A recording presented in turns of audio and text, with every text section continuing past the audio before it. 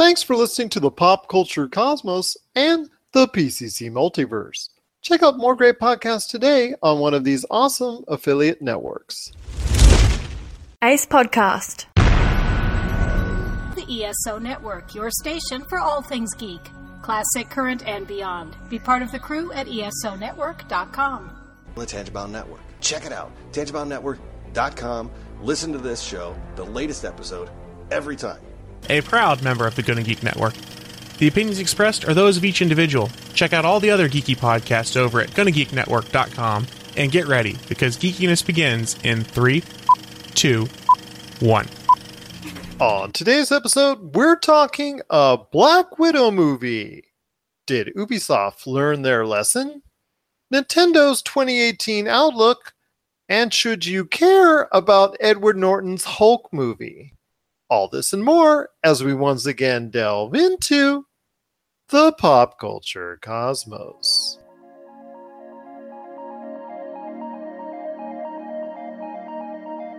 Welcome to the Pop Culture Cosmos.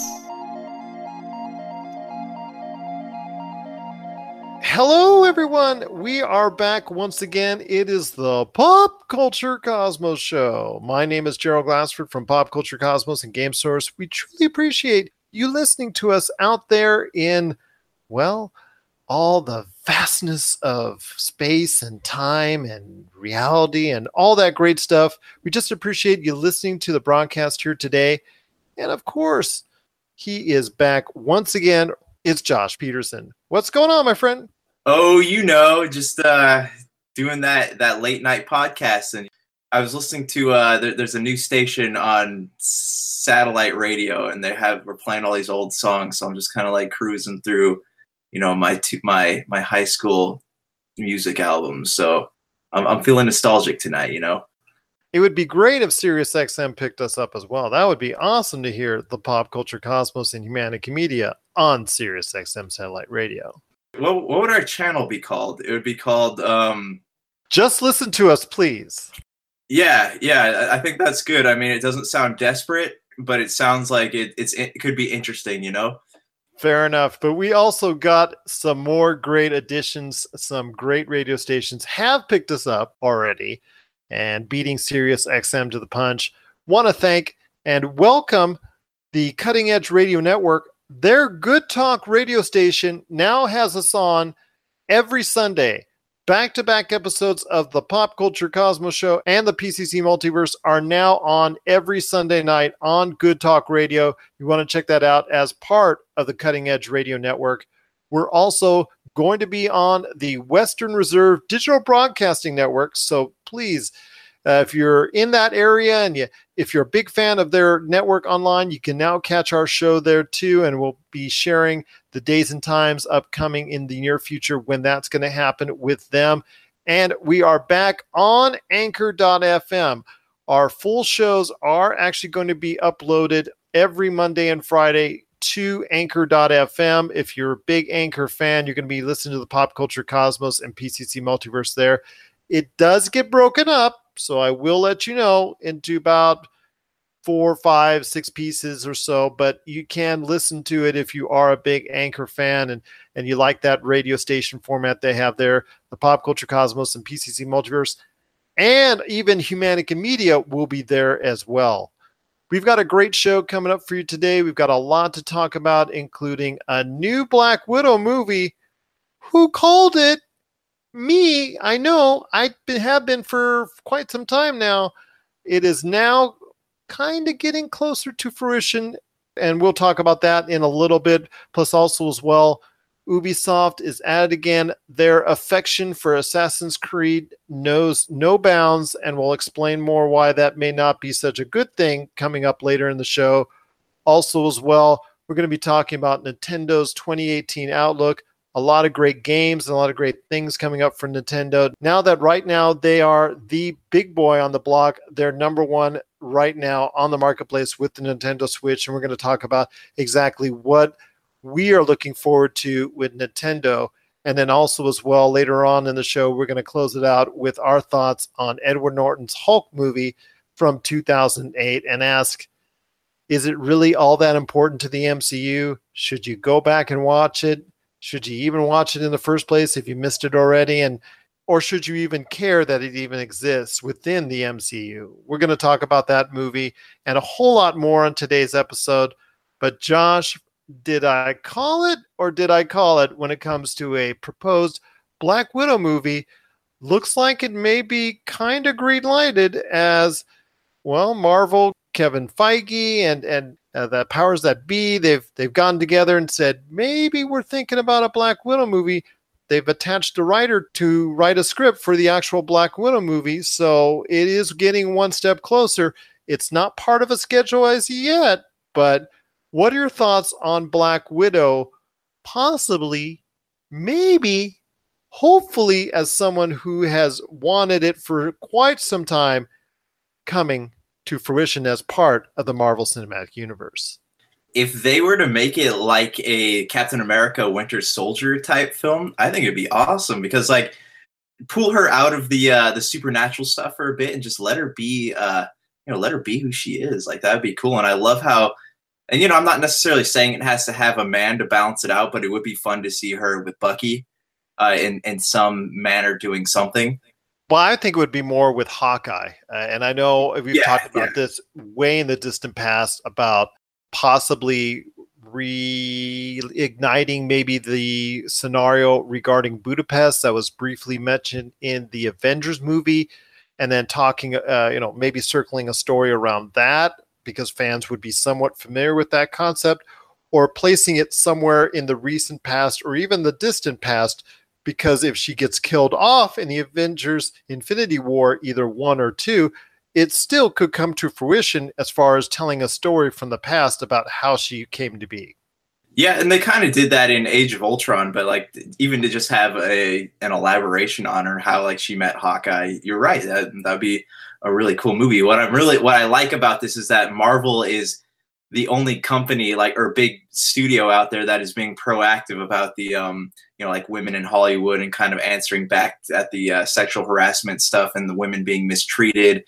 And it's good for them. I hope the writing's good. I don't want to see like one of those movies where it's I don't know how to phrase this without sounding bad, but like diversity for the sake of diversity. You know how they have a lot of those movies out there.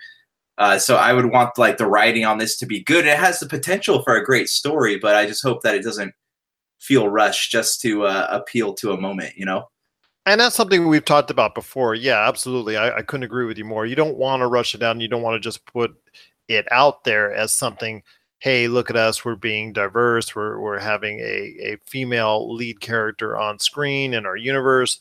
Hey. And then also as well, Captain Marvel coming out. Hey, look at us. We're the bomb. No, I don't think they'll do that. And it's just great to see that they're actually finally getting some sense, as I've talked about pretty much since we've started the Pop Culture Cosmos.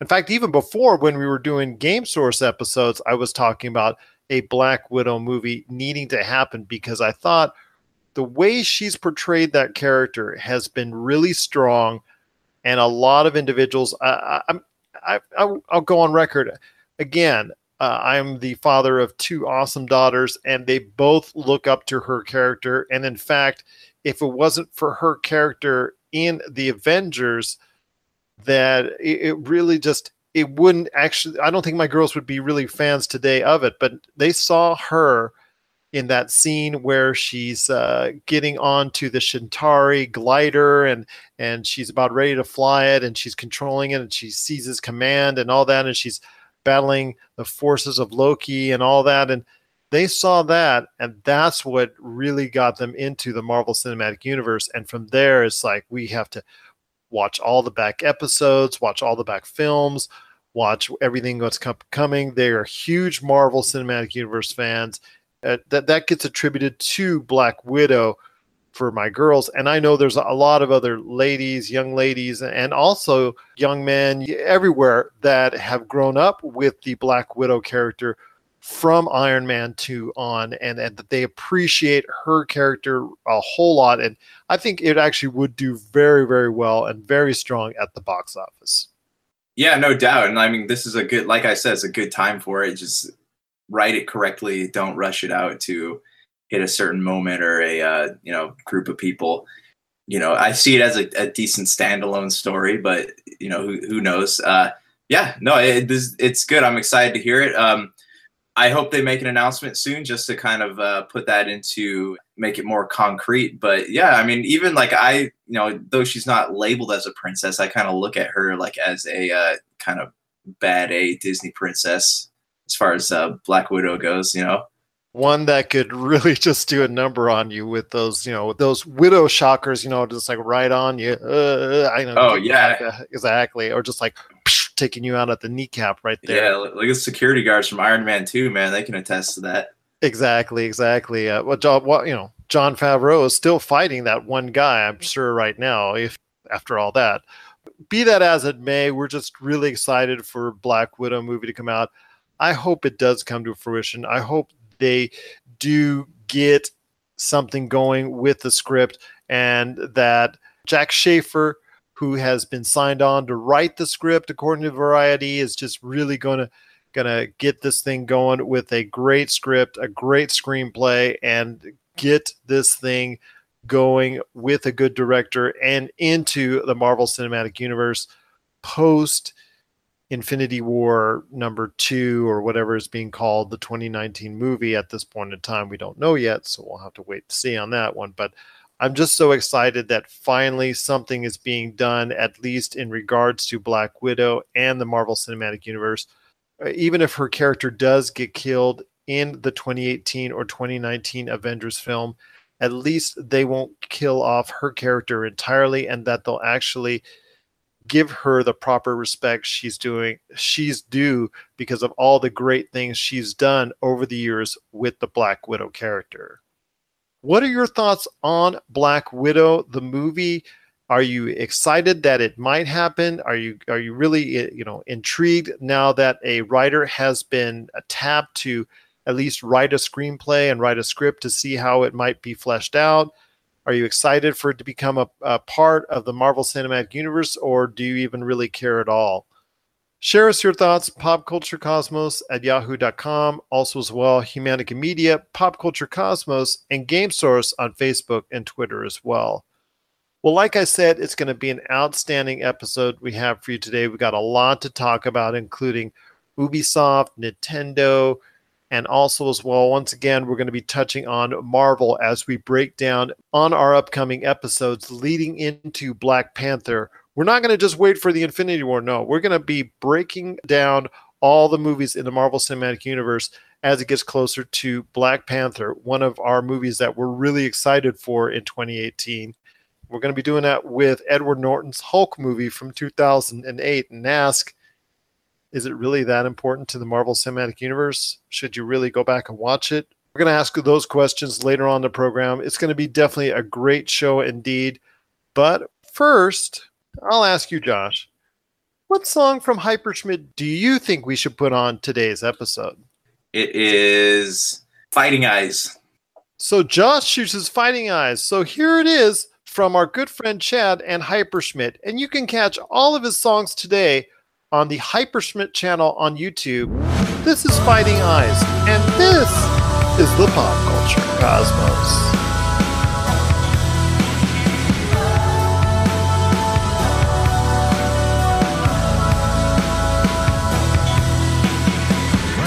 Take us again out. You really wanna make me stronger. I'm living without a doubt.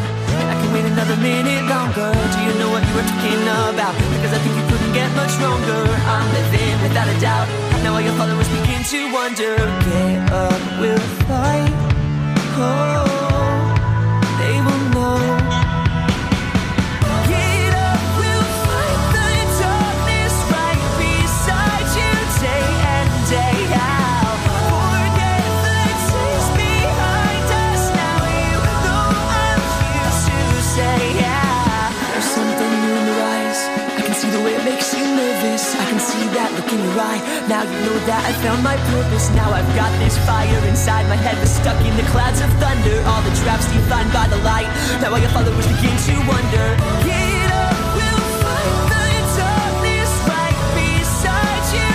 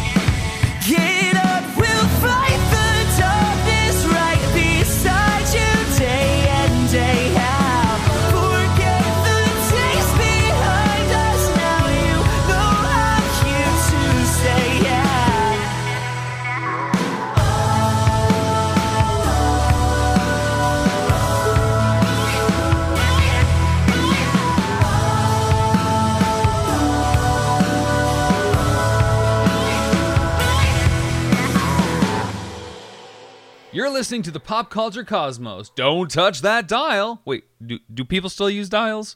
Check out what's been going on with the Pop Culture Cosmos show and the PCC Multiverse. I see the potential for basically like another Netflix kind of paradigm shift where here comes this other major player. They have a ton of resources. Apple could change the way that entertainment is consumed. They say it's the only time this year that you'll have stars from each brand battling each other. And we know it's not going to be the case, but they like to say that, and more power to them, I guess. Well, it's a big first step, bringing all those superheroes together. There were definitely some parts of the movie that I really enjoyed, and then there were some parts that I thought just kind of fell short of expectation. Part of it has to be something to do with how it's being promoted, and this is a thing where audiences do not agree with critics. That's the Pop Culture Cosmos show. And the PCC Multiverse, every week on the Podcast Radio Network and Apple Podcasts. And over a dozen of your favorite streaming and podcasting options.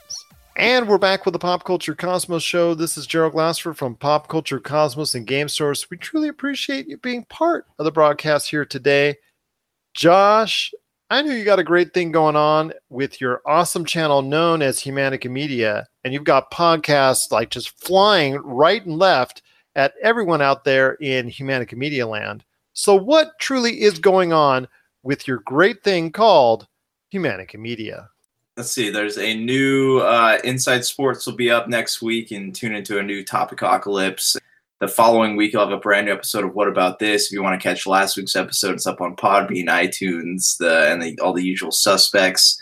And I hear we're going back up on Podcast Radio Network here soon. Is that correct? That is correct. We want to make a big shout out to John Sweeney Jr., our good friend who runs the Podcast Radio Network, because this show, we are back, and we are back strong again on the Podcast Radio Network. We truly appreciate you being part of the broadcast. And I'll tell you what, not only is the Pop Culture Cosmos show back on and back stronger than ever on the Podcast Radio Network, but Attack of the Humanicans and the PCC Multiverse are also back on the air as well. Check your listings. I think you are, if I remember correctly, 4 p.m. Pacific, 7 p.m. Eastern every Tuesday on the Podcast Radio Network, and on Fridays, the PCC Multiverse as well. But I think you're on 4 p.m. Pacific, 7 p.m. Eastern on the Podcast Radio Network every Tuesday night. Yeah, that sounds right. Fair enough indeed. And again, check out all of Humanica Media's great stuff that's going on, including all the stuff that comes down the pike with their new and current episodes of all their famous podcasts on Podbean, YouTube, also as well Apple Podcasts, and so many other great podcasting outlets. So Josh, let me ask you a question.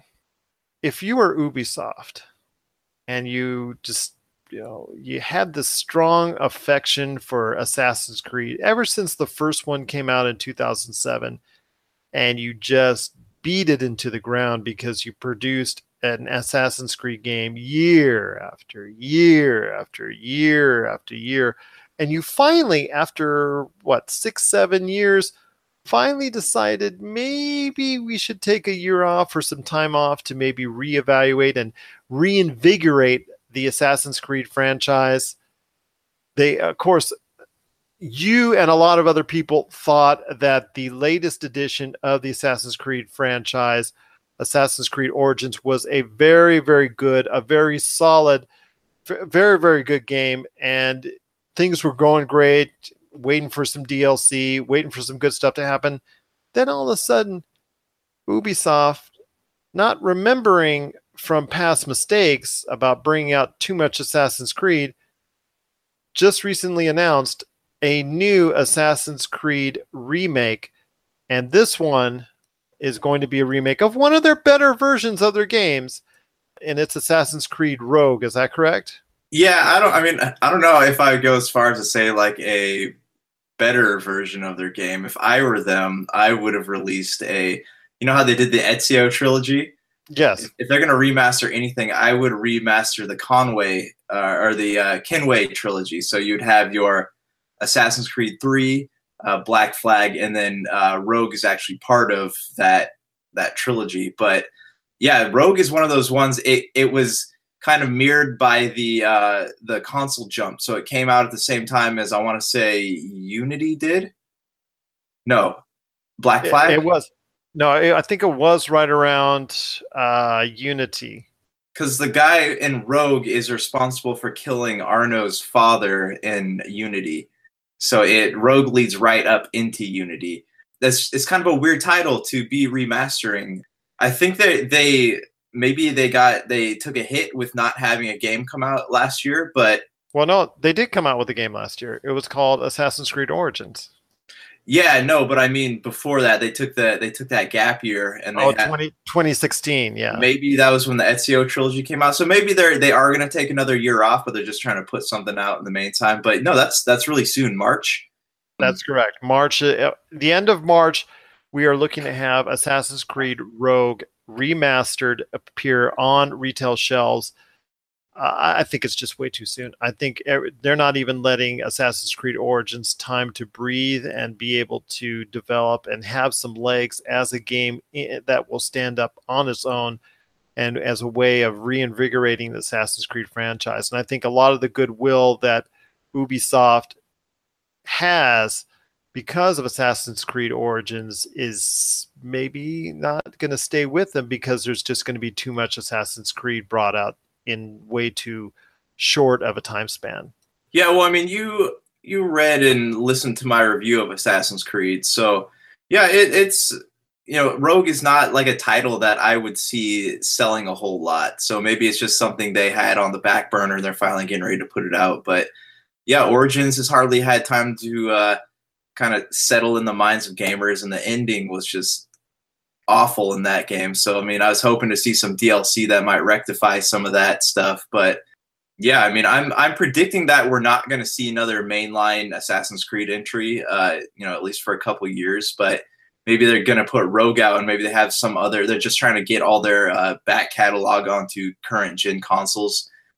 Yeah, I don't really know. Like, I mean, I don't see how this could hurt them, but I just see how it could bring that fatigue back that gamers were experiencing.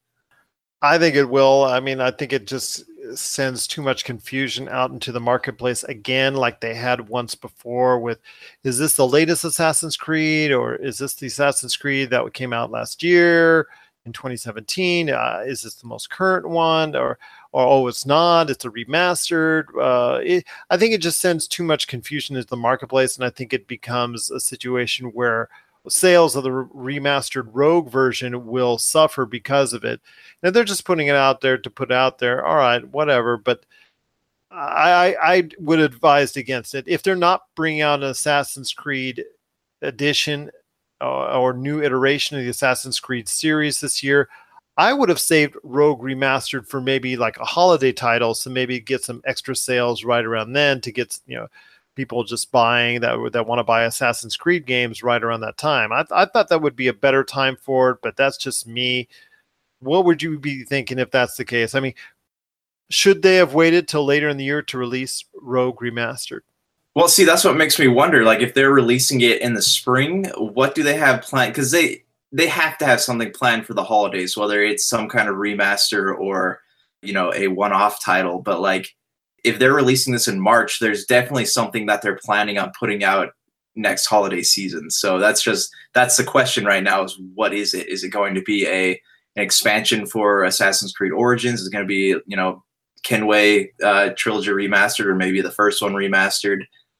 Who knows? But if they're releasing something in March, it probably means more than likely they have something coming out during the holidays next year or this year. I agree with you on that. But for me, it still just seems to me too soon for another Assassin's Creed edition of any kind. I think they should have let our Origins try and get some breathing room, get some legs in there. But by bringing it out so soon, it tells me that there is something in the works for the Assassin's Creed series coming up later this holiday season. And that Rogue Remastered, they're just looking to get bonus sales, and they're not looking to get much more out of it at Ubisoft. So we'll have to wait and see. But Rogue Remastered, a very, very solid game that looks to be getting a remastered, but maybe it was just a little bit too soon. And I think right now we're kind of getting worried about Ubisoft not learning from its mistakes from before and just bring out too much Assassin's Creed in too short of a time. What are your thoughts on Assassin's Creed, the series, with Origins coming out very, very strongly in reviews and very, very decently in sales, then now coming out with Assassin's Creed Rogue Remastered? Do you think it's too much AC for you? Is it too much, or is it not enough? Or do you like it just the way it is, with a lot of Assassin's Creed floating around all over the place and remastered versions on the left and new iterations on the right? If that's what you like, let us know. If that's what you don't like, let us know as well. popculturecosmos@yahoo.com. Also as well, Pop Culture Cosmos, Humanica Media, and Game Source on Facebook and Twitter as well. You gotta ask yourself one question, punk. What the hell is a cigar nerd? Welcome to the Cigar Nerds Podcast. It's the only show where two guys smoke cigars and talk about nerd culture. Do you like movies, games, comics, sci-fi, pulp culture, and beer? Do you like science, nerd news, explosions for no apparent reason? Then this is the show for you. It's like being in a nerdy cigar shop, but for your ears. Check us out at cigarnerdpodcast.com.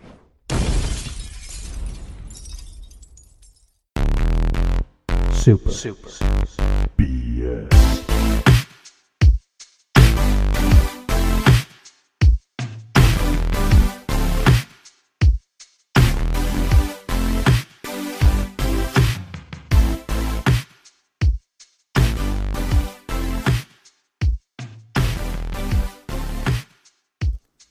Hey gang, Rank here. I'm doing something special today. I recently completed Wolfenstein 2, The New Colossus, and I wrote a review. I want to share it with you. Wolfenstein 2, The New Colossus is a game I expected to dislike. I did not like Wolfenstein The New Order. I thought the story wasn't interesting, and I thought the gameplay was repetitive, boring, and way too unforgiving. So, when heaps of praise were laid at the feet of Wolfenstein 2, I was originally skeptical. Then, after seeing it on sale, I decided I should take the plunge. I'd already heard about the incredible story and how brilliant all the moments were that Machine Games had crafted. I just didn't think they would nail the combat. I had heard about how difficult most of the game was, so I decided to play it on casual, also known as Don't Hurt Me. Thankfully, this was an excellent decision. The combat was challenging enough, but I also felt powerful when dual-wielding shotguns and machine guns. The glee that I found while running through corridors blasting away dozens of Nazis in a matter of seconds was something that I haven't felt in a shooter for years. The recent Doom, also published by Bethesda, never captured that feeling, at least not for me. Sure, the combat felt good in that game, but I didn't have as much fun as I had decimating all these Nazis. Now, parts of this review may sound like a defense against what other critics disliked. That is because I want to let those who are out there and enjoyed the combat know that they are not alone, and that is a totally valid opinion to have. Overall, this was a game that I expected to trash and put up with to get to spectacular moments, but it ended up being a game where I was as excited to play it as I was to see the story. It's made me a believer in this franchise, and I cannot wait for Wolfenstein 3. I give it 90 dead Nazis over 100 grenades. Oh, yeah.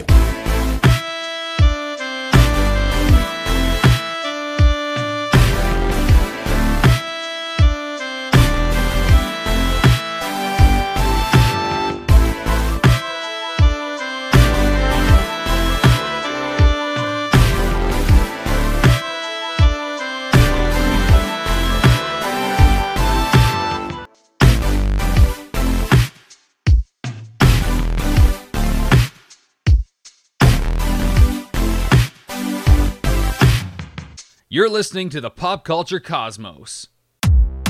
Rob McCallum Films is back with a vengeance. This year, we're set to release Power of Grayskull, the definitive history of He-Man and the Masters of the Universe, which chronicles the ultimate 80s billion-dollar franchise, Masters of the Universe. See exclusive interviews and hear untold stories from the people responsible for creating the world of Eternia, a place full of magic and science, and learn about the craft of creating action figures and animation.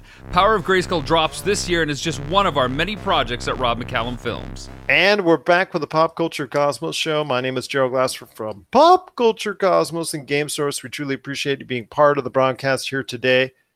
Josh, you specifically wanted to break down the year 2018 for each of the major console makers.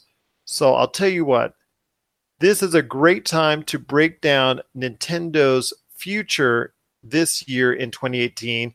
At this point, right now, they're the king of the hill when it comes to console sales with we reported on a most recent podcast that Nintendo sales have reached 5 million strong as far as here in the US and is outpacing every other console at this point in time in console sales history.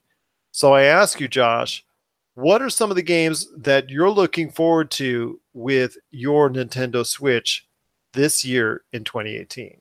What I like about what Nintendo is doing is that, back when the Wii came out, it almost was, we were trying to catch up on all the major titles as they came out, but it was almost overwhelming the amount of games and, the, I guess, indie developers that were coming out with stuff. What's nice about this is, they're releasing indie titles.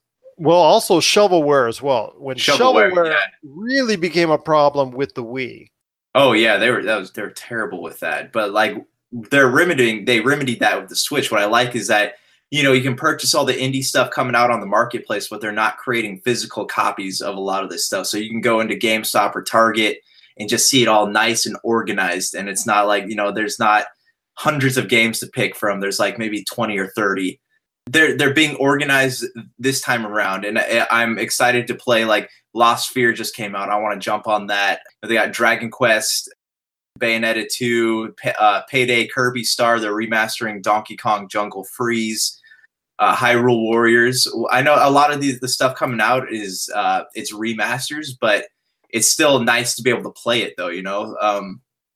There's a couple others. There was, I don't know, like, if we're going to be seeing, they're talking about like the new Pokemon games. I don't know if we're going to be seeing those before the holidays, before 2018's over, but just knowing that stuff's on the horizon is really cool. And, I'm super excited to actually be able to play, because, I just finished Wolfenstein. I'm really excited to be able to play Wolfenstein 2 on Switch when it comes out.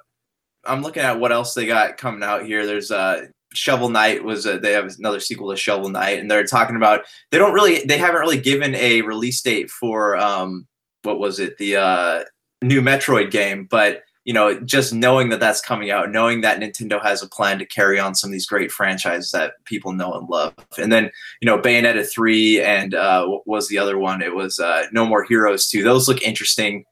And, they're being smart with their Nintendo Directs, too. So I'm sure we're going to be seeing more things rolling out in the coming months, what we can expect, as the months lead up to E3 and then eventually into the holidays. But is there anything coming out from Nintendo or anything you would like to see come out from Nintendo, or anything that you're actually excited to kind of jump into?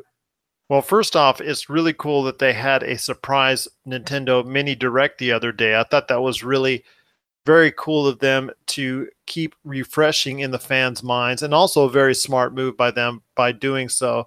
I don't see PlayStation and Xbox doing that right now in the month of January. They're pretty much letting it be a quiet month for them. Nintendo wasn't sitting still, wasn't going ahead and just, taking everything in and just saying, hey, we're just going to be cruising right along with our sales of Nintendo Switches and whatnot.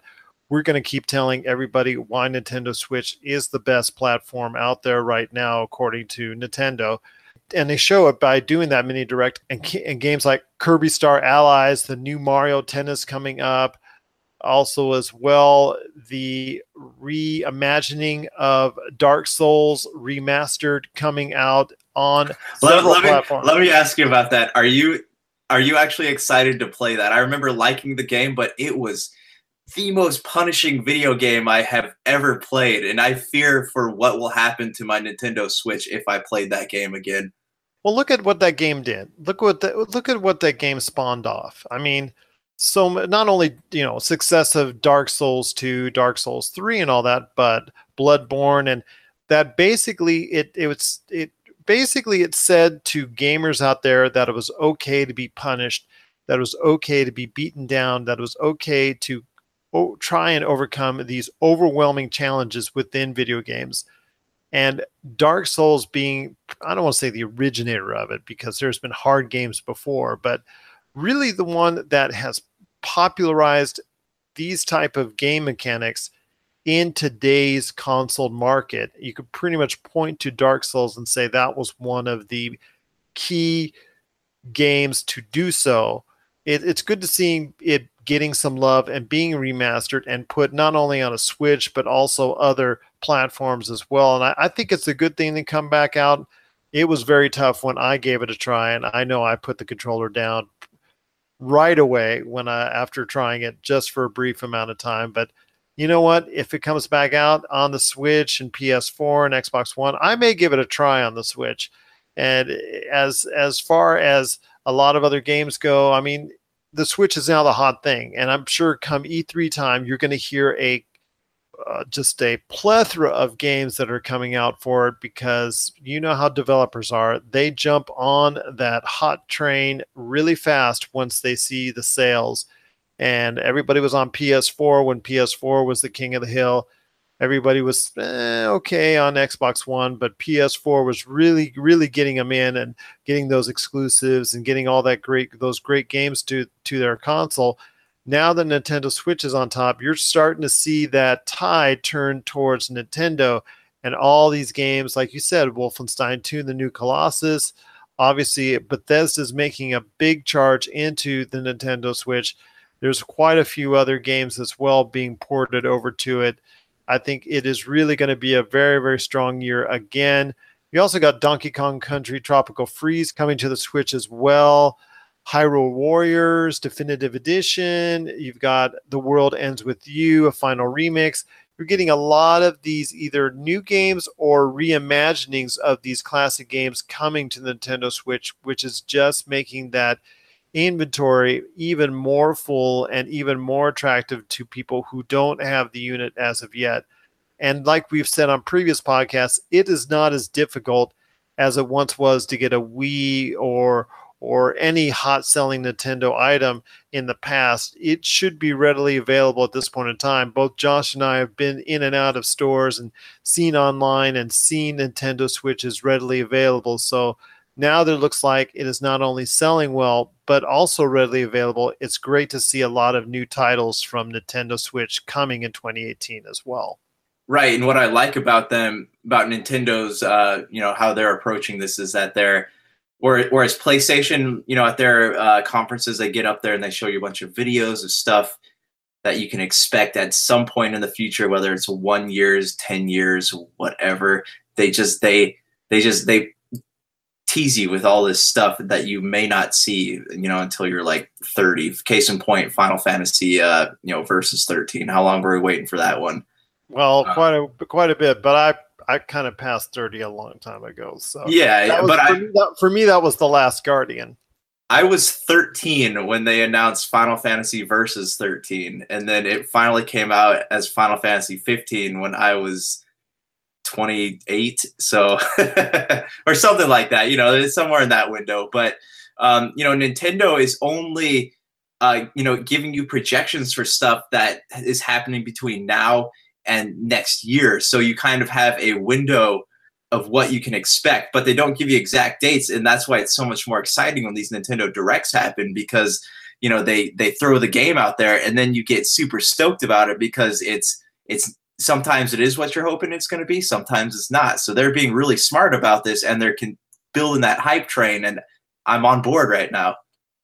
He is on board, and I'm getting close to being on board. I know, as I've said before in the past with Rob McCallum, I've even said it with you, I was always on the fence when it came to the Wii U. I never actually fell over into it, because I always said The major problem with the Wii U, and the reason why I wouldn't get a Wii U, is that for the price, I didn't think the backlog and inventory of games was all that impressive. And the fact that third-party developers were not getting into the Wii U at all whatsoever. And I thought that was probably one of the reasons for its demise. But hey, the Nintendo Switch has come out strong in sales, and it seems like third-party developers from all over are getting into the Switch. And it's a great thing to see, because when Nintendo's a major player in the video game console industry, that just makes PlayStation and Xbox work that much harder, and complacency goes by the wayside. And then it only benefits not only the developers, the publishers, but most importantly, it benefits the gamers by bringing out great games and great products. So it definitely is a very good thing to see. And I definitely see some awesome things up ahead in this year in 2018 for Nintendo, with a lot of great games. And I'm excited for one of the first times in a long time at E3, whether I go to it or whether I'm watching it at home. I'm very, very excited to see not only what Xbox has coming out, which I'm always excited to see. I'm always excited to see what PlayStation 4 has coming out. I'm always on the fence with Nintendo, but this is one of the first years that I'm actually just full on board, excited to see what Nintendo's coming out with, because it is now a great time to be a Switch owner, because a lot of great games are coming down the pike. And I know, as Josh will tell you, no longer gathering dust. There's a lot of action and a lot of games right now available for it. And definitely it being a Nintendo Switch owner right now is a great thing to be. What are your thoughts on Nintendo's 2018? Are you excited for all the great games coming out? Is there one particular title that you're looking forward to? Or is there a game that you would like to see ported over to it, or a game that you would like to see coming to it made by Nintendo? Or you got your fingers crossed that that they'll announce it at E3 or another upcoming Nintendo Direct? Share us your thoughts, popculturecosmos@yahoo.com. Also as well, Pop Culture Cosmos, Humanica Media, and Game Source on Facebook and Twitter as well. When we return, we're going to be talking a little bit more in regards to the Marvel Cinematic Universe, and where, or if you should care about watching The Incredible Hulk again. This is the Pop Culture Cosmos. If you're tired of sifting through flea markets for rare and unique games, we can help. Retro City Games in Henderson, Nevada, only 5 minutes from the Las Vegas Strip, has all your favorite gaming staples, classics, and a wide selection of rare games, with new stuff always appearing on our shelves. Come in and chat with Nicole or Doug about your love of games, and watch as they help you complete your collection or find your childhood favorite. And don't forget, Retro City Games loves trade-ins. So if you have any Nintendo, Super Nintendo, Sega, Xbox, PlayStation, or even PC games, come in and visit Retro City Games today. Welcome to the new metropolis of gaming, Retro City Games.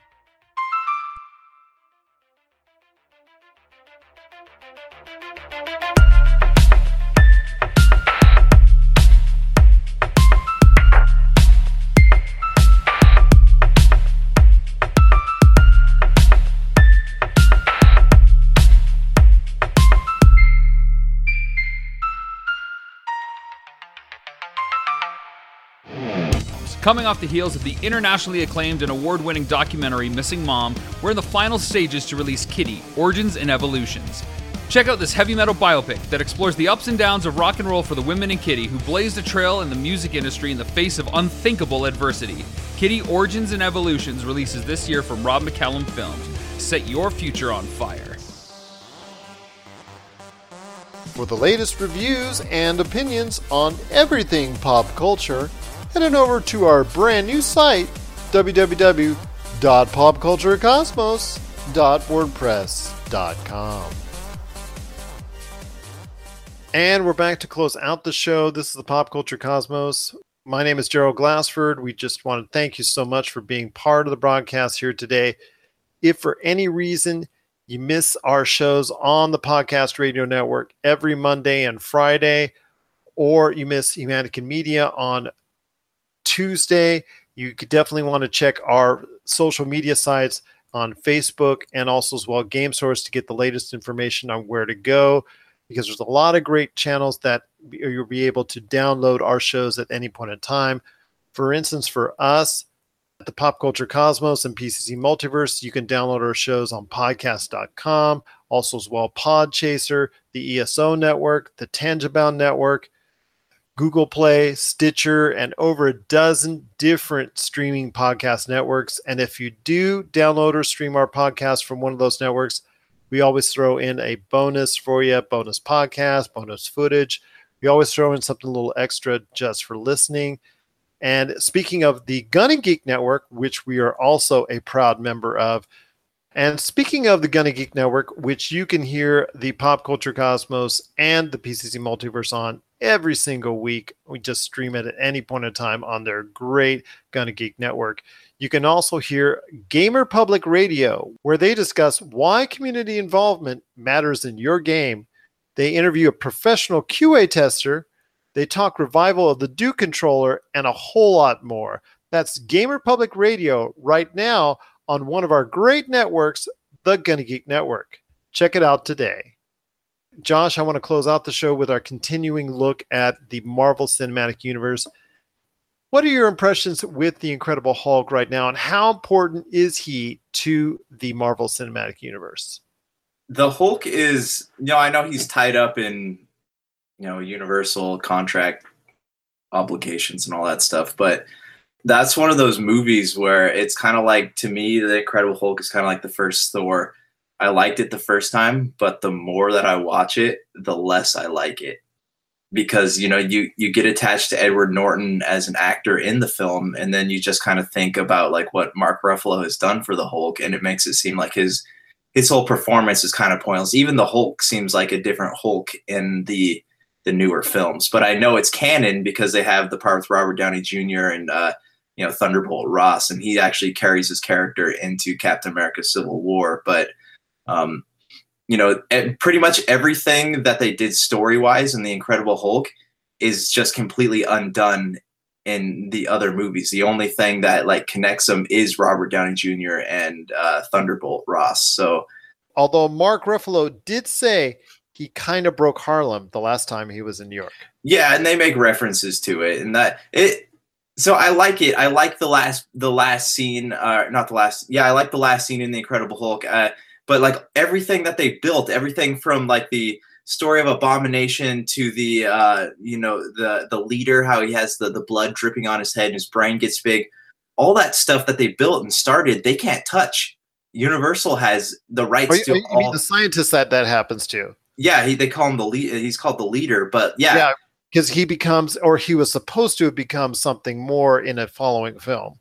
Yeah, but all that stuff, everything they built, they can't touch. That's a huge problem. So it makes everything seem kind of pointless. I like the buildup, but besides the contractual obligations and the character rights and all that, I'm not too fond of having the Hulk as a standalone character. I don't think his story and villains are really that interesting enough, because it's kind of like the Hulk is kind of like the Teenage Mutant Ninja Turtles of the Marvel universe. They have awkward, big, bad, bulky bad guys, but after that, there's not really much of a story besides the the Planet Hulk and Scar Son of Hulk comic runs, World War Hulk and all that stuff. But he's much better as an ensemble character. And like even after Thor Ragnarok, I was much more inclined to actually like the Hulk, like Mark Ruffalo, like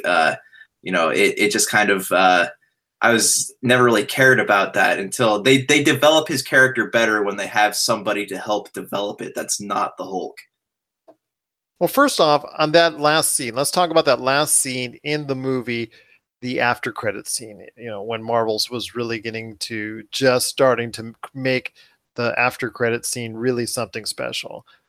Does it seem like to you that it seemed like, okay, they asked Samuel L. Jackson originally to do that, and he just couldn't make it that day for whatever reason, so they got Robert Downey Jr. to come in there last second to basically play him, because it doesn't really fit right. Robert Downey Jr. playing that role in that part of the movie, because he gets kicked out of the Avengers Initiative once it's proposed to him by Samuel L. Jackson. And think about it too. Think about it this way: in Iron Man, they never really he says, "Hey, I'm starting a team," but it just stops. So there's no there's no more introduction to it. And then they have Robert Downey Jr. show up in this bar and say, "Hey, we're forming a team," but he doesn't really know anything about it because there's no information has been given on it. So it is a weird cameo, and it kind of feels out of place. It just feels like to me that Samuel L. Jackson should have done it. It makes much more sense. With Robert Downey Jr. doing it, it makes it totally worthless. And really, to me, that after credit scene really is worthless, and it's really no point watching it or pretty much the entire movie, because as long as you know General Thunderbolt Ross, who he is when he comes on in Civil War, and you understand who he is in retrospect, that's all you need to know. Otherwise, this movie is completely a waste of time, and it is probably at or near the bottom of the Marvel Cinematic Universe movies, in my opinion. You could check out our thoughts not only in past episodes of the Pop Culture Cosmos, but our guide to the Marvel Cinematic Universe on popculturecosmos.wordpress.com. So to me, when it all comes down to it, and you have to put a gun to my head, which I hope you don't, by the way, I would probably have to say, of all the movies that you can afford to miss, The Incredible Hulk from 2008 is probably the one that you can afford to miss the most in the Marvel Cinematic Universe. Your final thoughts? If they were to build off of what happened in the movie, then in the following movies, then yeah, that'd be a different story. I would say, tune in, even if you don't like it, it's worth seeing how it happened. But yeah, there's nothing there. It's besides the references, there's not really a lot of substance there, and it's not really worth your time to sit there and watch it. But if you haven't seen it, I would say watch it once. It's worth that one watch, but don't, if you're going back to marathon to connect the stories, don't even worry about it. Because it really doesn't make any purpose, like I said, outside of you just acknowledging that General Thunderbolt Ross exists and that you know where he came from when you watch Civil War, then you're good. You're good to go.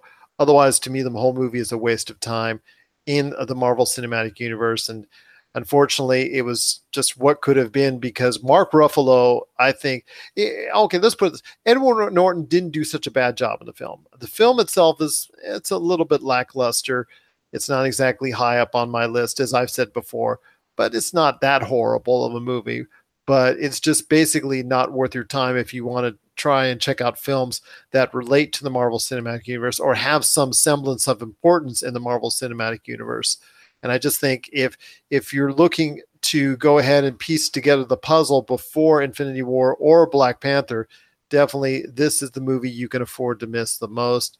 But Mark Ruffalo as well has taken the whole character to a much more humanizing realm than I think Edward Norton or Eric Bana. And both are great actors, but unfortunately either was given enough in the script or direction to do so. I think Mark Ruffalo has really taken the Hulk to a much higher level than those two actors did or could ever do in their situations. And I really think giving the whole character to Mark Ruffalo is great. And I, like you, I don't really want to see him in his own movie. I really like him being featured in all these other movies as well. And little bits of Hulk, to me, go a much longer way than an actual entire Hulk movie. Right. No, I agree. Because he needs another character to help bring out that side of him, especially like what Thor did for him in Ragnarok. That helped bring out that human side of the Hulk. Nobody else could have done that. We would have never been able to see that happen had it been a standalone movie, because there's nobody that's powerful enough to sit there and have a conversation and then be able to risk getting punched in the face or something, you know? Exactly, Josh. I couldn't have said it better myself. And I'll tell you what, it's still going to be great to see what Hulk does in the upcoming Infinity War, and also as well if he survives to go to Infinity War #2 in 2019. I'm excited to see what's coming up and excited to see where the Hulk as part of the Marvel Cinematic Universe can go from there. What are your thoughts on the 2008 movie, The Incredible Hulk? Do you think it's a necessary watch within the Marvel Cinematic Universe, or do you think, like we do, that if you have to miss one, that this would probably be the one to do so? And do you also think that the tie-ins to the Marvel Cinematic Universe are really not that very well done as well?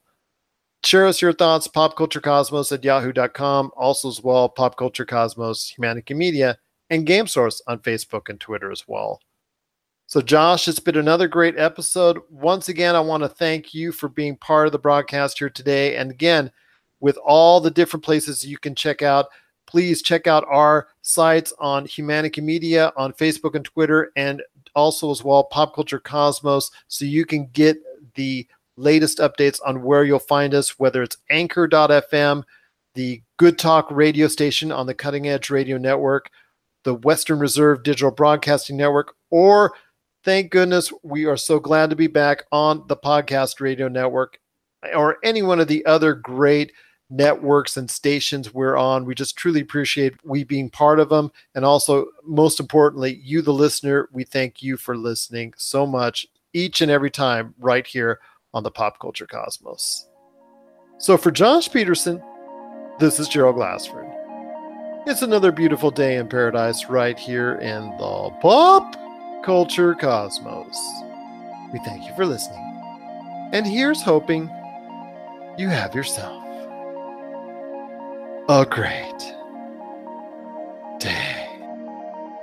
This has been a broadcast of the ESO Network, your station for all things geek, classic, current, and beyond. Be part of the crew at ESONetwork.com. Tangent Bound Network. Let your voice be heard. TangentBoundNetwork.com. Thanks so much for downloading the Pop Culture Cosmos as a special treat. We're adding a bonus episode, which starts right now. So sit back and relax as you enjoy more awesome goodness from the Pop Culture Cosmos family. And stay tuned as more great podcasts are on the way. Thanks again for listening to us here at the Pop Culture Cosmos. All right. Welcome, What About listeners? We're back for 2018. We just want to say a quick thank you for listening last year to our first year. It was a lot of fun. This is sort of a project that we've been thinking about for a while, and so we finally got it up, and we're just thankful for you all listening. All right, I'm Keith. It's Travis, and I'm Kyle. And this is producer Josh. So welcome to What About This, episode 13. Today we're going to be talking about some of the recent news.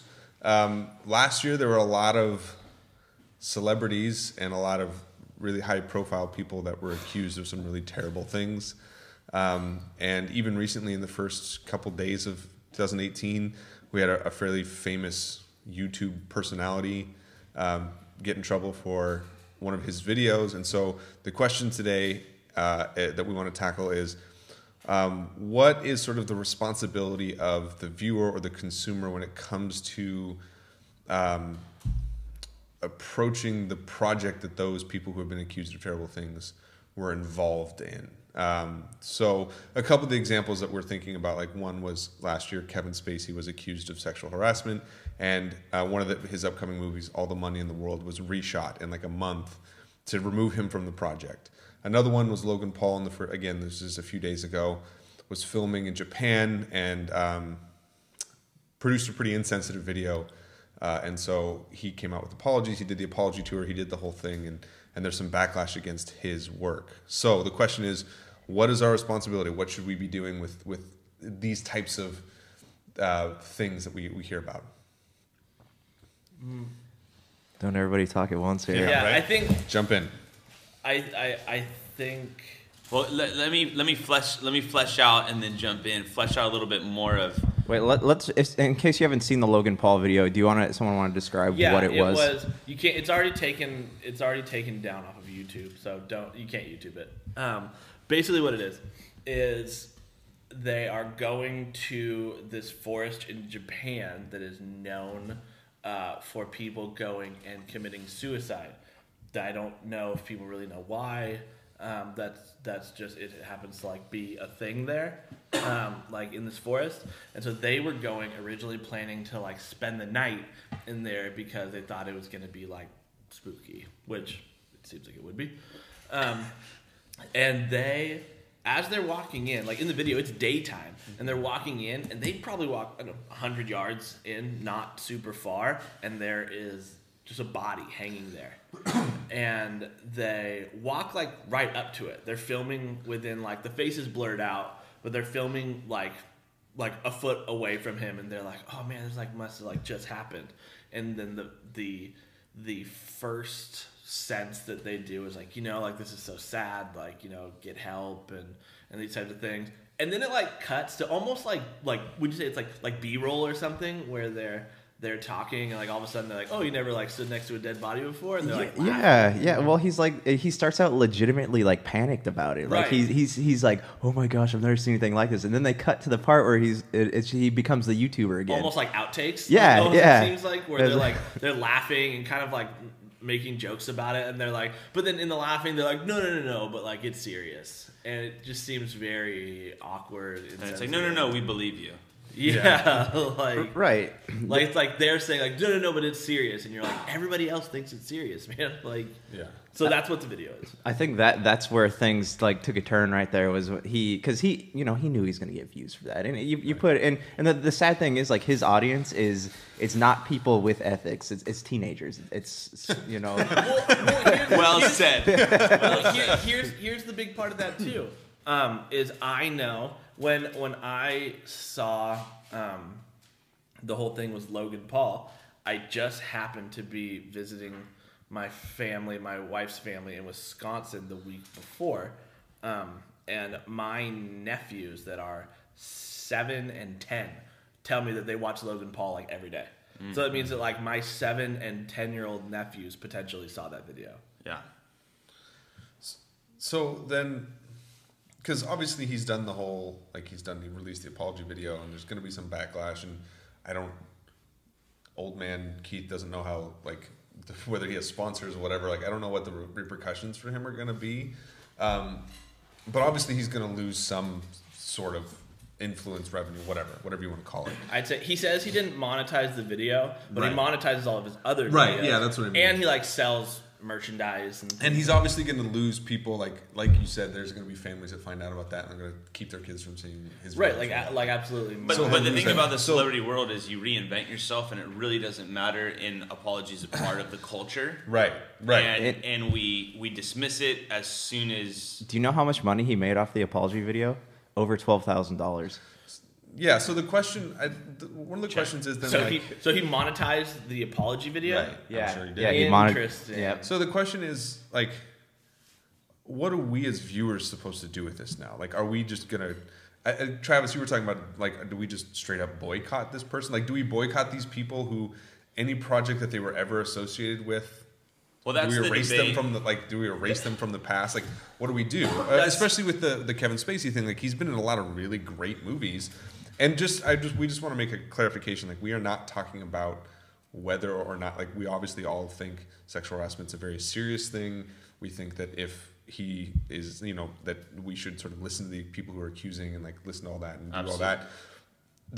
So I don't want to say we're setting that aside, but the question is, well, what do we now do with the what is of our work responsibility of someone who is part of that? What is our responsibility? Right. And to kind of expand on the question is where do we come in with this whole? Okay, so the Kevin Spacey, or even politicians, and what's the filmmaker recently? Harvey Weinstein. Yeah. So you go, okay, can I never watch any of their work? Right. Should I never watch their work again?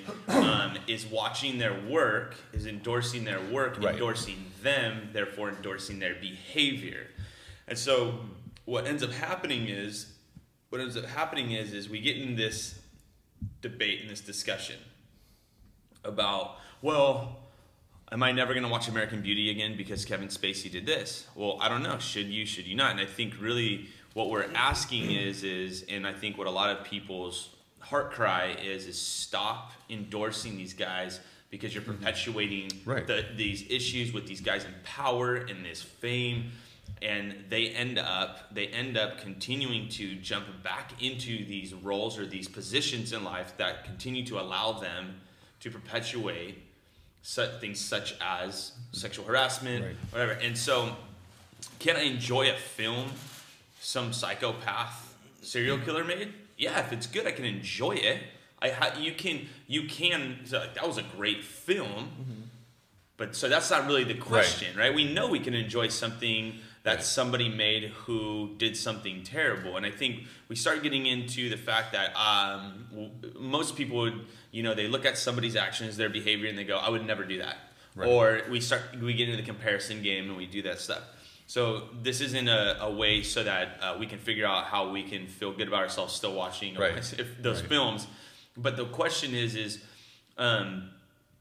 having to decide that. What is the responsibility? Do you boycott it? And does that make sense to do that? And so that's really, I think, what we're trying to drive at a little bit, even with the Logan Paul thing.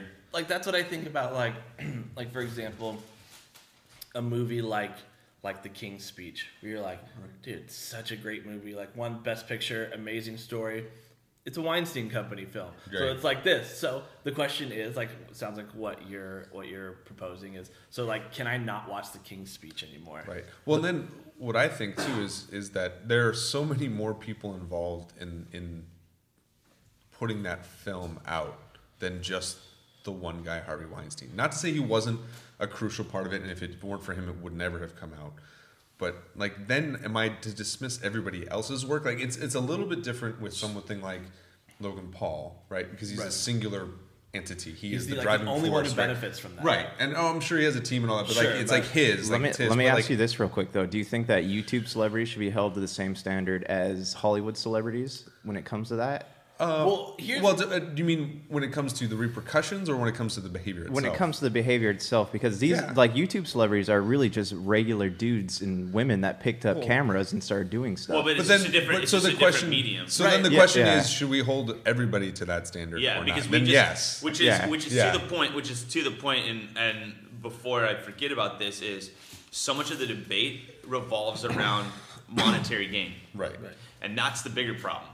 The bigger problem is that we start talking about, well, like, look how much money this guy's making off this film. Stop paying him. It seems like that's the whole. The money is the whole thing, and that actually is a bad argument, right? Because it just all it's doing is it is exposing our highest value in our culture, and even your question, which you probably didn't really think through, Josh, was should those celebrities be held to these celebrities? The reason you asked like that is because that's exactly how culture is. Yeah, that's exactly how it is. But then it goes, no, yeah, of course, because they're human.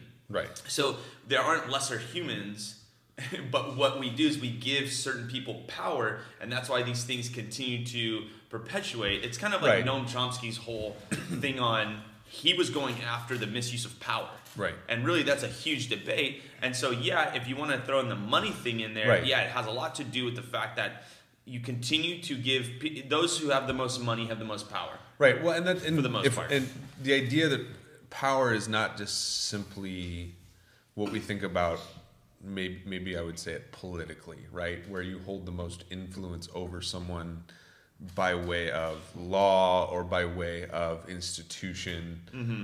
Power is a much more diffuse problem that this is exposing, obviously, on some level. Because here's the question.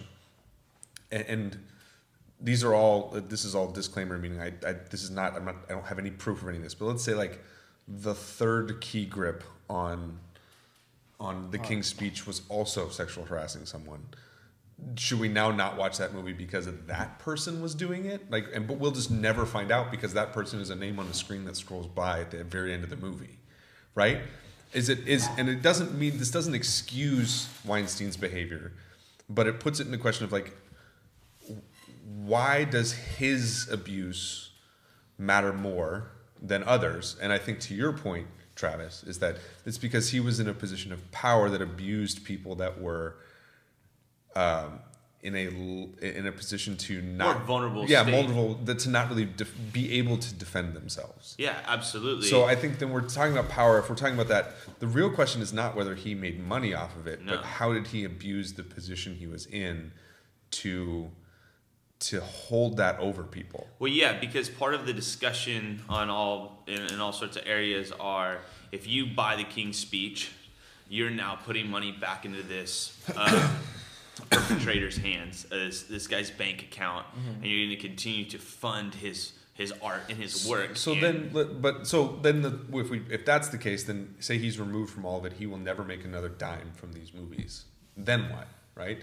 Do we still feel like we're endorsing that behavior by watching something he was a part of? I think it becomes really complex because it's like, at what is the point at which that person has been removed far enough from it, the power that he abused to begin with, the money that he's going to make from it, all that stuff. At what is the point where is there, and this is, I think, for me, an interesting question.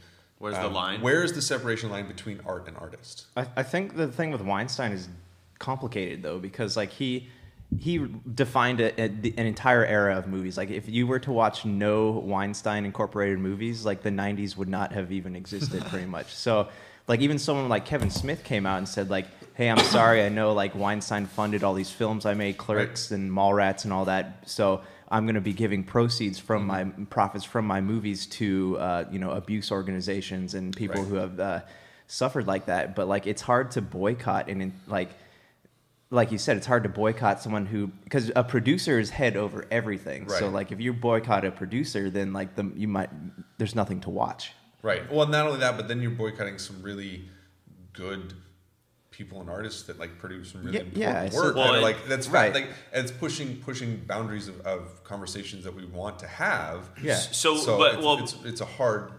So the thing is though, the pushback would be okay. So producer or people.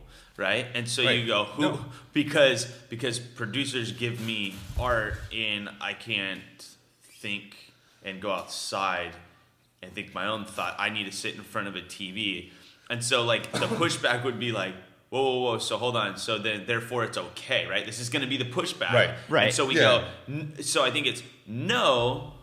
So I think that's why it's about hey, this has to stop. This position has to be carefully it's like you need a board to make sure this lunatic guy because that's what happens with power position. Here's the real problem with that is that the real problem of the Weinstein thing, not the real problem, but one of the other real problems was it wasn't just that he was doing it, it's that he had a whole team around him covering it up and making sure he could keep doing it so he could keep making the money. So there was a whole bunch of people covering it up for him, like that knew about it. It was called, several people, lots of people called it the open secret in Hollywood that Weinstein was abusing women. So it's like, yes, you need a board, but what happens when the board is complicit? Mm-hmm. Well, yeah, because they're also gaining from it. That's why there's no, in any sort of like research, because there's such a desperation to get it published and everything, and to skew the results. The people who check the results aren't in the same field, because if it's full of a bunch of scientists, those scientists go, yeah. And instead, they could bring out outsiders and go, no, that's not what it says. That's not what it does. Right. And so it's this accountability. But even to turn around and say, I'm going to give a bunch of my money to abuse organizations, that's not going to help either if he's not changed. If he has to change. You know what I'm saying? I think, I don't know if they were saying if he would do that or... No, it Kevin was Smith Kevin would do that. Smith, because Weinstein produced like most of his movies. So he wasn't saying that Weinstein would give the money. Kevin Smith was saying any money he made from those movies that Weinstein produced would be going towards those organizations. Oh, so he was kind of in So some... he was saying like, this is what I was, even if I didn't know about it, even if I wasn't like protecting him, I was in some way complicit because he made movies for me. Okay. And so I'm gonna make sure the money from those movies doesn't go to me. It goes to organization that helps people. Okay, so that's the guy who goes, we made the art piece. Right. And I'm saddened by this. How can I, even though, say I didn't do anything? Right, because he's recognizing that obviously he's still going to make money off of it because people are still going to keep watching. Yeah. Here's my last thing before you jump in is the problem that we all face is it's always going because it's a matter of ethics. We're talking about ethics right now. Right. Is as long as I can justify watching it in my head, I can justify. You know what I'm saying? If I can distance myself from what this person did because my desire to watch or to listen or to endorse this, because I for some reason can't let this movie go. Mm-hmm. What we end up doing is we distance ourselves from that person and we start to convince ourselves that it's okay because I want to. So it becomes a matter of well, I want to do that so I can look the other way. Right. And so that is a central issue within this topic is people pick and choose the same way, it's it's family. Oh, it's family. Right. Like, well, that's interesting because all of a sudden you're in the mob now? Like Well, here's what I've been wondering throughout this whole, as I've been seeing all these allegations come up, and then through the allegations, all these boycotts, and not that it is not an appropriate response, I think, but here's the question I've wondered. I'm trying to make sure I say this the right way. Why this issue? Why was simply this issue the means or the vehicle for boycott? And what I mean by that is, and not to go to like nail on the head, but for how many generations have we had like artists putting out music that is like super profane and super derogatory and super violent and super, like you could call it unwholesome. Right. And it's degrading, right? Yeah. That's what I'm saying. Like really like rough, like towards women, or like we have. I mean, if we're being honest, it's hip hop is what is talking the most about like violence and things like that, and drug use, but they're the. I would only say this. They're the most explicit. Sure, that's what. Right. And I'm not. That's why I was like, I'm not going to sit here and be like, it's rap music. No, it's like all kinds of music. Right. But of course, that's like the first thing you think of. Right. Of course. And so I go, but like for example, like this is going to really like date me, I guess. Nice. Like 50 Cent was talking about that. Like, I remember, dude, I had the album Get Rich or Die Trying, and like there was a song on there that the whole beat was a gun cocking and shooting, and it was all about how like the line of the song was like, catch you slipping, I'm gonna kill you. And I remember being like a 13-year-old and being like, that's right. and he was like, but like the whole song is him like describing like how he's gonna kill these people, but then he made 4 more albums and we all bought them. So like, this you know what I mean? Yeah. So this starts to hit home a lot closer to what I do. So some of the books I teach are old.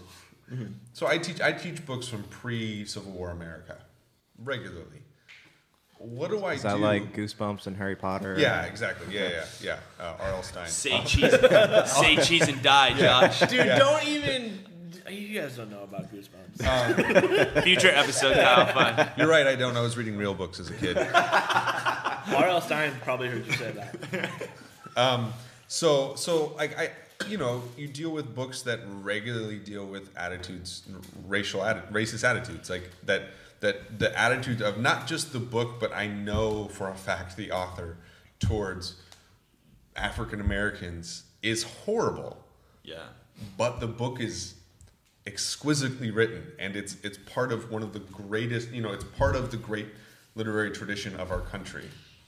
What do I do with that? And I have this conversation regularly with my students, but how do I separate that? Even someone like Mark Twain, who is a little bit more for his time progressive, and Huckleberry Finn and all that, but still... But not all the way. Not all the way. Yeah. Not in a way that we would consider appropriate now. And you see people banning it or not wanting to read it. But the question is at what point do I, when I'm going back and for my students to be literate in American literature, they need to read some of these books, as difficult as they are to read sometimes. It's at what point do we start to do and I don't want to say our values, but our ethics today influence what and how we and who we read before. So 50 Cent said in the most white way possible. 50 cents. Yeah. So so back then we didn't maybe have the awareness, or we didn't think about it as much as we do now. Mm-hmm. But 100 years ago, 150 years ago, what do we do with this information now when we find out not just that the art itself is the problem, but the artist is the problem? Classic example, I am a huge fan of Hemingway. He was a raging alcoholic, a terrible misogynist, likely a racist, right? Yeah. So it's but his work is beautiful.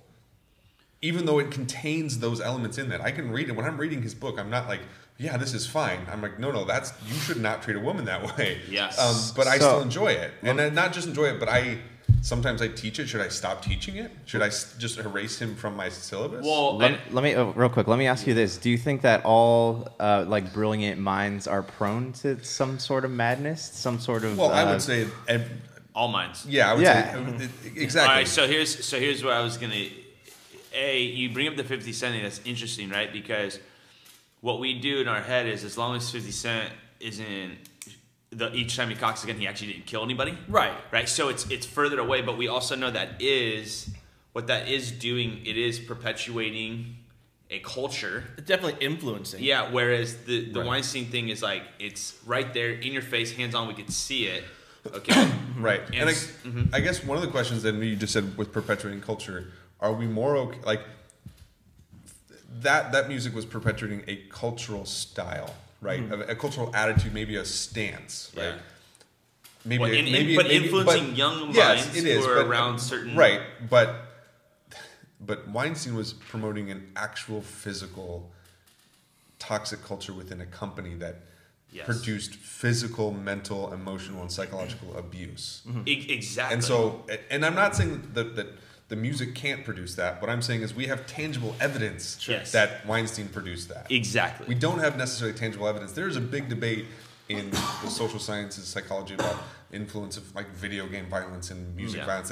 There's no way to say that there's no correlative. There's no saying this for sure produces that. Exactly. We have evidence that what Weinstein was doing, not just in his own behavior, but probably in his company, produced some pretty toxic things. Let me walk you guys down a rabbit hole scenario real quick. So say starving artist, he looking for his big break or writes a screenplay, and the only person that's going to buy it is someone like Weinstein, and he's offering you go from having nothing, and he shows you a check for $2 million. What do you do in that scenario? Well, see, and this is why what Weinstein did was even worse, because he was in a position to do just that. To make you, as a person, compromise your ethics for your money. That's the nature of Hollywood. Because he would often buy independent scripts. That's the real sickness of what happened, is that there wasn't another choice. Maybe he was just throwing money at them. And the question then becomes, was he just buying these scripts to make good movies so he could continue to? Well, there's a reality to your question, Josh. In Hollywood, in fashion, in photography, and all these guys who become these figures, right? They have this perceived power, meaning so even a lot of young models, they think these guys will use their power and they'll say, you have to sleep with me or I'm going to ruin your career. There's a reason the casting couch is a trope. Yeah, exactly. Exactly. So you go, well, that guy can't ruin your career, but he's playing on your insecurity and what you think he can do.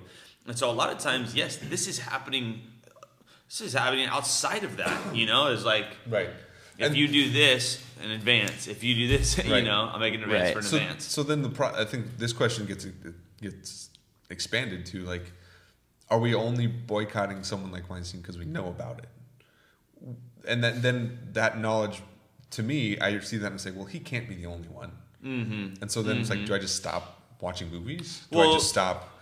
Bill Burr has a whole thing on athletes, and do I stop watching football, that team, because that guy just got charged with domestic violence? And in the moment, everyone puffs up their chest and slams their hand and said, I will not. And you're like, no, but you do. And so there's another I'll throw another thing in there about this discussion is when it comes down, I think something has to be done, right? So that's obvious. And then that's where this conversation is coming from. But where I think the problem lies in when we look at someone like Weinstein or any sort of issue like this.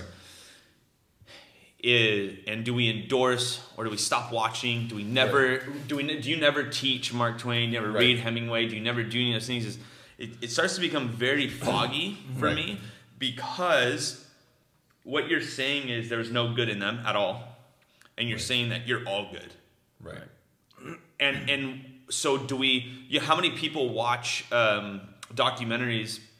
He's dead, but on Hitler and the Holocaust. And I believe the History Channel just changed their name to the Hitler Channel. I mean, no, I'm just kidding. But they had a lot of World War II documentaries like 10 years ago. Yeah, that was pretty good, Keith. That was pretty good. I don't think that's an original joke, just to let you know. So I don't know. You heard it here first. We're copywriting it. TM. That's how you copyright things. But we all kind of have this in us. We want to hear about, learn about, and then it's like, oh, if so and so was an adulterer, but he was just an adulterer, so that's fine. I could watch his stuff. Yeah. So and so is, he only killed one person. Right. Well, and that's a little bit, Kyle, to your point of like, this happens to be a really serious thing, and it also happens to be a very relevant issue now, right? So it's like, and I'm not saying that one diminishes the other, but I guess the fact that that's now a thing, like, oh, sexual harassment and awareness of it, and trying to, that's that 10 years from now, hopefully we don't have to deal with it as much, but then another issue will be more serious. So it's like, like there are other things that people are doing that we're not paying attention to. Yeah, like I'm not saying one or the other is like more deserving. I'm more asking like, why this and not this? Right. Yeah. Well, and the interesting thing, and I think this can go back to, I'm thinking of an athlete, but it could translate back to, I guess whoever. But you have like someone like Ray Rice, who is the running back for the Ravens, who got caught in domestic abuse, like pretty like excommunicated from the NFL. Right. No teams will touch him. And so I guess this would go towards like a Kevin Spacey thing as well. And this is like, I'm not thinking one way or the other. I guess I'm asking the question. So does he never get to play again? And does Kevin Spacey, like, at what point, if ever, does Kevin Spacey get to make another movie? Okay, so here's the question. In what other professions, if this behavior was happening, would they ever hire you back? In what other professions do these things, they're the untouchables in society. And I think that's the bigger problem. You have the Ray Rice, you're like, like, why? Because it's football, all of a sudden, do we forgive to a fault? Because I guarantee you, if you were a grocery clerk at Vaughn's, you probably wouldn't get hired at Lucky's. So you know what I'm saying? Lucky's? Yeah, that is that was a throwback. Yeah. You know why? Because they don't exist. I remember going to Lucky's, man. Yeah. But then this then goes back to our sort of one of our places we started, is that this is ultimately about power. So by cutting Ray Rice out of the NFL, I think what's really happening is that the owners are protecting themselves from being able to stay in power, right? They're not doing it out of some sort of true moralistic thought, right? They're not just saying like, I can't stand that behavior, because they have guys on their roster that they know. Right. They probably have guys on their staff. They probably have friends that like they know that, and they're still friends, or they still like employ other people. So it's more about what is the minimum amount we have to do to keep this going? Because here's what's interesting, and I think part of it too is just like, to be honest, I don't know, likability, right? Because here's what's the thing. So Ray Rice, domestic violence, excommunicated from the NFL. Des Bryant of the Dallas Cowboys, domestic violence, also charged, found guilty. It was like he was abusing like his mom or something like that. Jeez. Still playing. He's a starter for the Cowboys. So you go, why? And so I guess that this Yeah. goes back to my overall theme of why this and not this. You know what I mean? Yeah. Well, that's where it gets. You go, okay. So I was listening to this very topic being discussed, and it gets this person saying like, hey, at the end of the day, is I'm not going to stop listening or watching this because I like that. I like it. I like the person. I like so it was almost like Weinstein needs to be excommunicated because I don't like his films. But the next person that's just like him is I like their films, so now I'm torn. Now I'm torn. It's the blood thicker than water thing. It's all of a sudden you stand for something, and then all of a sudden someone in your inner circle's doing. You're like, hey man, we really gotta we gotta lean in and support, and we gotta help this person through this, or even I'm gonna look the other way because I really like you. Well, and I to think, Kyle's right, point. and I think that's the even look you look at sort of. It seems really cynical, but you look at the response of to simplify a whole industry, Hollywood, to the Weinstein thing. Like obviously, 95% of them are like completely distancing themselves from this people. People are like, oh, I knew all along, and I was afraid to not say anything. He was gonna like all this stuff.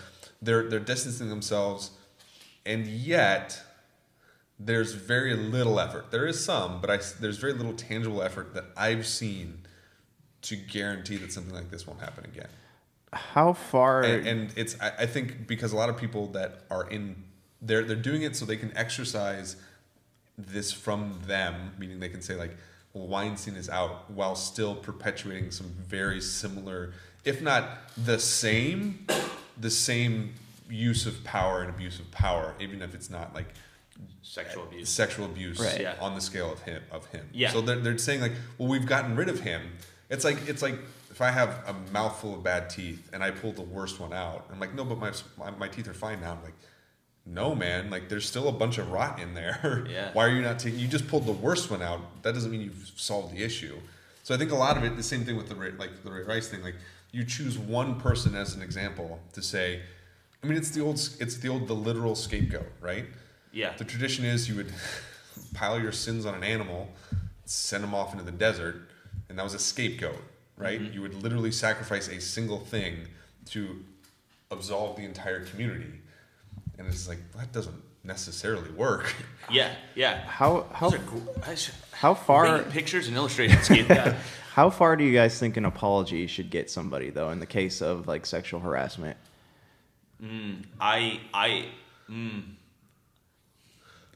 think there has to be a true consequence.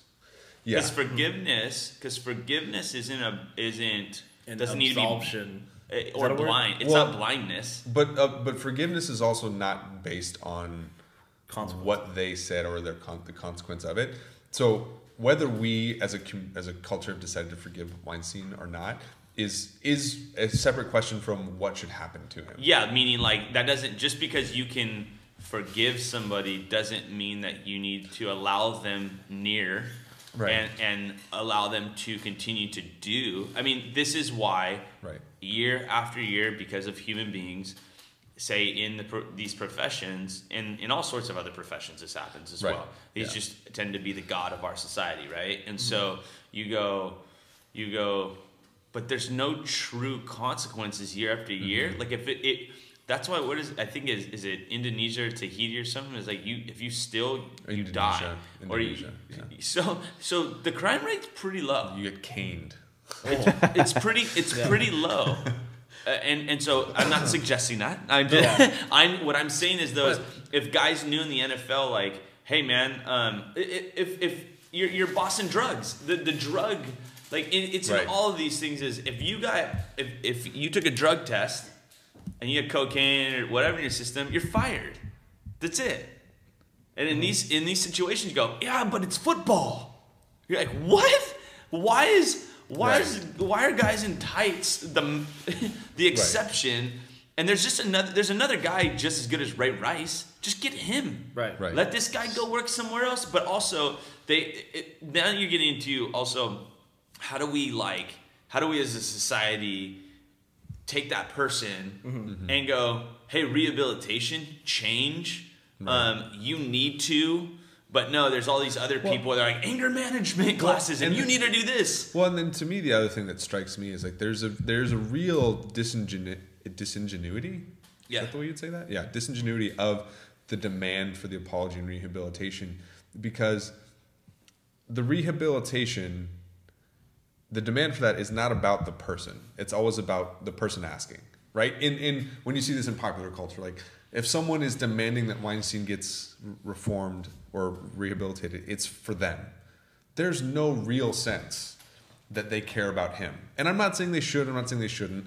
I think we should all sort of find empathy for even the worst among us, right? Because they're all ultimately human, right? And that their flaws are our flaws on some level. So if you're going to ask, like, what I would want for him is like to be truly transformed. Like he really needs to do some soul searching and like find what in himself prompted the behavior. But I don't need that to happen for me. No, I'm fine. I don't need him to be rehabilitated so I can feel better about the world. Right? That's not, and I feel like that's so much of this demand for apology and it's not about, it's not true forgiveness. It's just like, you need to get better for me. Right. No, yeah, it's we need to want him to get better because he's human and because he's harming other humans. And so, right? Yeah. And that's the only way that the system itself is going to be reformed. Would you feel better about him working in the future if he went to prison? I don't know because that it would prison's matter. like prison's not a solution necessarily. Sure. But I think if he came out tomorrow and said, you know what, I'm going to accept the fullness of the consequences for my actions, whatever that means. I'm not going to say it means this or this. I'm just going to say whatever happens, I admit to this. I did all of this, and this. I'll give you the evidence. I'm going to give it to the legal system. Whatever happens, happens. Mm-hmm. I think I would start to feel better then because that shows me he's even willing apologies. No. I'm saying even other apologies within like sports and stuff. It's kind of like, hey man, or I said this on the Grammys, or they go, hey, here's what you need to do. Right. You need to go up, you need to apologize, and so now we'll spin it. Right. We'll use it to our benefit.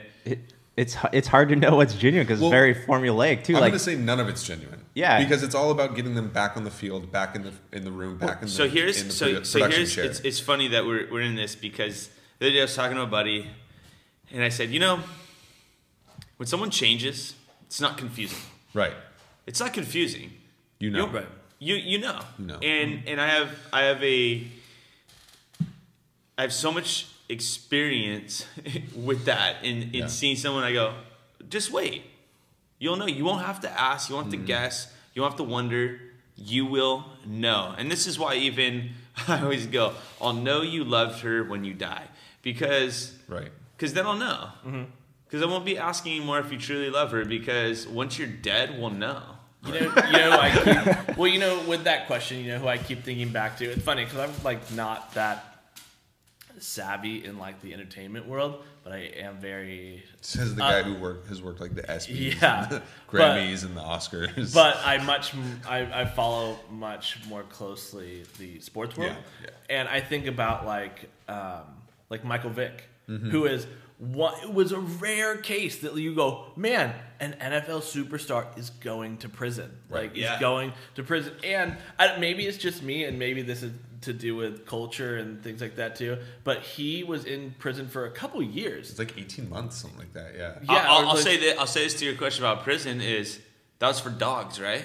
Yeah. The sad reality is like That he if went to prison for dogs. well, over like how many people should be because of what they're doing to humans. Right. I love dogs, but they're not. But they're not humans. But they're not humans. And so, but for me, like I don't know what this says about me or what, I don't know. But so he got out of prison, got a second chance at the NFL, and I think along with most people went, okay, like in that you're right. He went to, and I don't know, maybe I say maybe that's culture rubbing off on me, but I like felt better about him going back to the NFL after having been like in prison. But also to Travis's point, the way he conducted himself post prison, it wasn't confusing. Right.